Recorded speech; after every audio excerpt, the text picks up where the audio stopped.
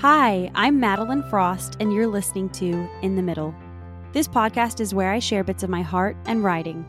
I'm sharing from the inside of my story while I'm still in the middle of my messes and mistakes, in the middle of being a wife and mother, in the middle of figuring out how to be both creative and ambitious, and the present mom I desire to be. I'm seeking out beauty and truth, and I hope that my weekly writing invites you along with me. If you met me today, there would probably be a few things you realized were prominent themes in my life. My love of God, my love of family, the obsessive way I document my life in photos. And if you stuck around for a bit, maybe I made you a chai with some honey and cream, I could tell you a story about God and how I've spent most of my life feeling out of place. Can we do that? I grew up in a Christian family in the church, with influences from an ultra-conservative organization that had a lot of their own ideas about what it meant to rightly follow God. The mornings of my childhood, I'd stumble downstairs with my brothers and sisters and sit sleepily around our breakfast table eating unsweetened Cheerios topped with way too much raw sugar, my sleepy fingers tracing the little scratches in our large family table, while our mom read to us from the Bible, connecting our hearts with tradition and faith. In the evenings, we'd gather together on the living room rug, kids scattered around the room, some in chairs, some of us on our backs studying the texture of the ceiling, Mom usually stretching, while Dad read us inspiring stories of Christians, missionaries giving their lives, sometimes unto death, for Christ. I love both of those memories. I participated in Christian youth activities and memorized literally hundreds of verses of scripture. At one point, I could quote the first 15 chapters of Proverbs. I belonged to Christianity the way some people belong to their cultural traditions. It wasn't a decision, it was my lifestyle, my heritage. As I grew older, I began to feel a chasm opening up inside me, a distance between who I was and what I believed in others. I wanted to know the God we discussed, but I didn't, not really. In place of relationship, I had rules. Do this, do that, don't do this, don't do that. We don't wear bikinis, we don't say crap, we don't go to concerts, we don't look like the world. And as I grew, it seemed the list of expectations for looking right did too. Everywhere I turned, there was another older man or someone's probably well-intentioned mother giving heavy-handed instructions, laying out the map to conformity, telling me how they believed God wanted me to act and dress, down to the length of my shorts, the cut of my skirts, what I was swimming in, instructing me on how to behave, how to act like the right kind of Christian. The rules, the cliches, the lingo, everything was so performative. It seemed to me everyone in the in crowd in these communities spoke and acted the same ways for other Christians' approval. It seemed the community was trying to start from the outside of the children and move inward. If they could get compliance on all the outward things, surely the children would learn to love God. This was the prosperity gospel promise provided and reassured often. But emphasis on outward appearance and actions overshadows the true essence of faith, a heart transformed by love and grace. Those things that appeared to make others feel or look like they belonged as a Christian made me feel fraudulent. I struggled in this storm of confusion for many years. I desired relationship with the Creator, but I must not love Him like they do, because their version of Christian living didn't look like what I believed. He must be so disappointed in me. I felt whiplash from the desire I had for God to love me and fear I had that I was always getting it wrong, always letting Him down, always falling short. I ached to belong to an ultimate author and story, and only in small moments of hope did I believe that that was true. The acceptance of a Creator has never been hard for me, but rarely did I believe He wanted anything to do with me. There were glimmers, though, like being 16 and in Illinois in the fall, walking between trees older than I was, their branches outstretched like ancient arms, forming a natural tunnel overhead. The canopies of golden leaves filtering the sunlight, casting a warm amber hue upon the ground beneath my feet. I listened with intention to the soft rustling of leaves, the gentle breeze often coaxing a leaf to break free from its branch, and it would dance to the ground in front of me, a fleeting performer in the grand spectacle of the season. I'd see Him here. Okay, He must love me. And then I'd be sat down with an older couple and told I could never be modest. They could wrap me in a choir robe and it wouldn't be enough. And I'd shrink back.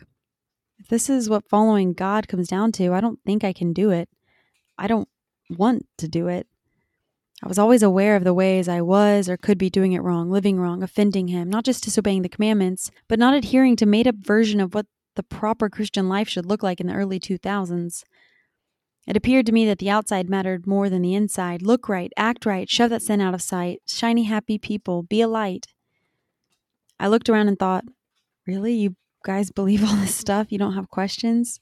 You don't feel like frauds? Am I the only one struggling? And the stories I did hear of any struggle were either stories of warning to attempt to scare me into repentance, or struggle presented with the overcoming and paired only in ways that aligned with their specific view of right living. Even in my closest circles, it didn't seem like anyone actively had both a love and desire for God, and the same questions, concerns, and fears that I did. Or perhaps I wasn't brave enough to find out. I spoke the right words, or tried. I talked with him when the ache was great enough. But what those years were for me was a long and painful period of my insides not matching my outsides, and feeling like it didn't seem to matter anyway as long as I played the part. It's excruciating to not belong with yourself, to have words on your lips you don't believe in your heart. And it seemed that that was the case for others too. I can't judge a heart, I don't know. But I know I was sat down by a respected evangelical leader, and he held my hand while he asked me to describe with details all my previous sexual encounters. I was 15. I know I was horrified, terrified, betrayed by a pastor caught watching me naked in a shower on an international mission. I can't judge a heart, but I stopped believing in people. Legalism erodes authentic connections with both God and others. Christian legalism dangerously replaces relationship with superficial displays of piety. And I think the largest negative impact of legalism is the way it misrepresents the character of God. When faith is reduced to a checklist of do's and don'ts, the grace, compassion, and mercy of God are overshadowed. This distortion of God's nature leads to a skewed perception of a loving Creator, perpetuating the notion that His acceptance is conditional upon flawless obedience. This tarnishes the true essence of God's boundless love and grace. I know for me, that's exactly what happened. Looking back, I refer to this God of my youth as God plus. He was the God I had made up in my mind based on assumptions and wrong teaching. He was God plus all of the things I assigned to Him. An idol of my own making. Except instead of being an idol I worshipped, he was one I didn't trust very much, or like very much. In my understanding, God turned his back on me when I wasn't living spiritually or rightly. I was taught sin separates us from God, and I understood that as God separates himself from us when we sin. So in my estimation, God always had his back turned on me, arms crossed and a frown on his face when he checked in to see if I was finally getting my shit together. At 19, I wanted nothing more to do with this way of living. I ran away. Not literally, I didn't live at home at this time anyway, and tried to carve out a life for myself outside of the Christian community. I didn't want to live out other people's stories or values. The ache I had for relationship with God was great, but lacking. You can want to be with someone earnestly, but if you never make space for relationship, then it's not going to build itself in the vacuum. Since I hadn't found a place I belonged inside the church, I assumed I would find it easily in the world. I gave away my body and my morals. I tried on versions of myself like hats. The entrepreneur, the party girl, the traveler. I felt like there was a fire inside me waiting to be lit, and I kept trying to find the spark, kept looking for the right match. Is it alcohol, boys, success, creativity, travel? I didn't find it. It started to appear there was nowhere for me to belong. I was still too Christian for the world and too worldly for the Christians. And nothing stilled the storminess or the ache on the inside. When it didn't happen, when I didn't feel connected and alive and finally complete, I felt disappointed, let down, tender to the touch. The wrath of God didn't strike me down, didn't crush me, but I felt alone and wanted more than ever to really taste sweet grace. From the outside, I probably appeared to be a hard-hearted rebel living out the opposite of my upbringing.